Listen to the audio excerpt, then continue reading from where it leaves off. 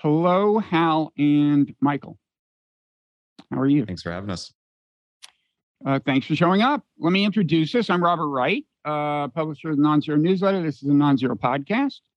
And I normally introduce my guests, but since there are two of you, I'd like you to introduce yourself so that people who are just listening on audio and not watching this will start to associate your voices with your names. I will say beforehand that what we're going to discuss is your new book, Danger Zone, The Coming Conflict with China, which you've co-authored.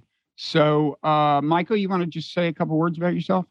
Sure. Yeah. I'm a professor at Tufts in the political science department and a non-resident fellow at the American Enterprise Institute down in DC. And most of my research looks at shifts in the balance of power with a special focus on the US and Chinese power balance.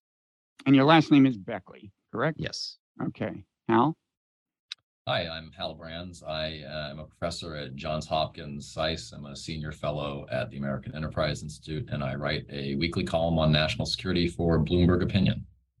All right. Thank you. So why don't we talk about the book? Very interesting book because in part it is, unless you object to this label, it's a China Hawk book, right? You would call yourselves China Hawks? That's probably fair.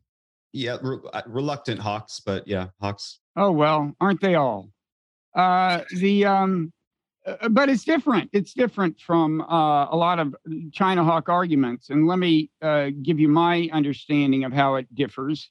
And in the course of that, characterize your argument and maybe get things wrong. And then I'll give you a chance to correct me and respond. But it seems to me that kind of the traditional China Hawk argument has been, kind of China's on the march, more and more powerful economically, militarily, encircling the world with this Belt and Road Initiative, and it has malicious intent and is a threat to our way of life and so must be stopped.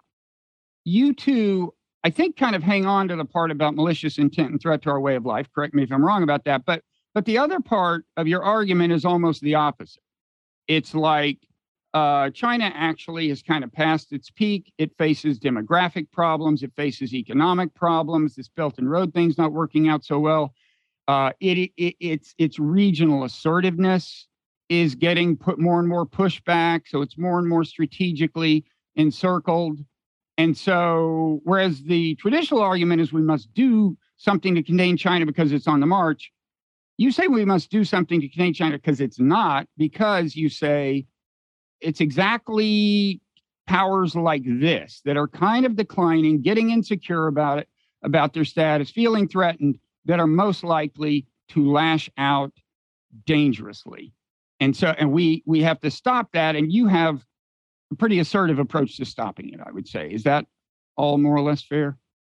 I think that's fair. I mean, I think the kind of the conventional wisdom is that China is 10 feet tall and you should be terrified. And our argument is that China is not 10 feet tall and you should be terrified because it is a country that faces more and more problems, strategic, economic, political, which are going to make it hard for Xi Jinping's government to achieve the very lofty ambitions it has set out over the long term. But in the near term, China actually has a pretty attractive window of opportunity, not least militarily in the Western Pacific, and it will be more tempted to use that window of opportunity to jump through it precisely because its leaders are going to recognize that it faces strong headwinds over the long term. Okay. Michael, anything you want to add to that? Yeah, I mean, we just think China's become the most dangerous kind of country because it's strong and ambitious enough to upend the international order, but for various reasons, a slowing economy, a population that's about to age and die off in unprecedented numbers, encirclement by a pack of powerful democracies. We just think that we worry that China's leaders are feeling like their time is running out to remake the world. And that's just very scary because it was the peaking powers in history that really caused most of the trouble, whether it's Germany in 1914, Japan in 1941. We would even argue that Russia today, bears some of this pattern out. And so when you match that with where China seems to have been headed over the last decade, it already seems to be inching its way down this nasty historical path, just becoming exponentially more repressive at home and aggressive abroad. And we just worry it's going to be poised to do what past Peking powers did, which is rush through these near-term windows of opportunity before this longer-term window of vulnerability opens wide. And we think this could play out in a few ways. It could obviously be an assault on Taiwan.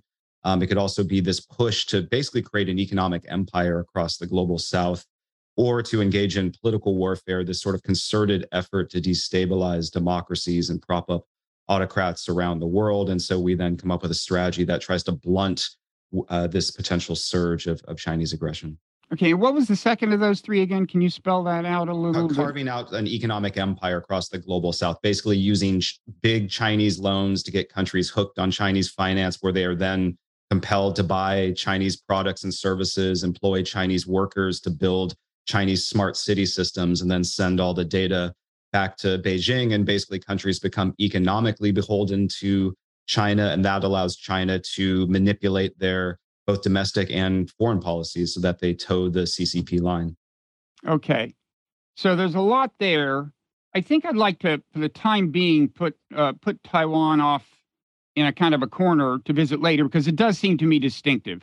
You know, it's there clearly is a threat that China could invade Taiwan, but the motivation would have to do with this kind of particular historical connection to Taiwan. It considers Taiwan part of China. In fact, we don't even recognize Taiwan as a sovereign country. Most of the world doesn't. So in other words, I doubt you would see an invasion of Taiwan as a harbinger of larger territorial aspirations. In other words, you're not thinking like, oh, then South Korea, then Japan. It's not the kind of argument people were making about Putin and Ukraine, right? Am I right about that? To some extent, although I would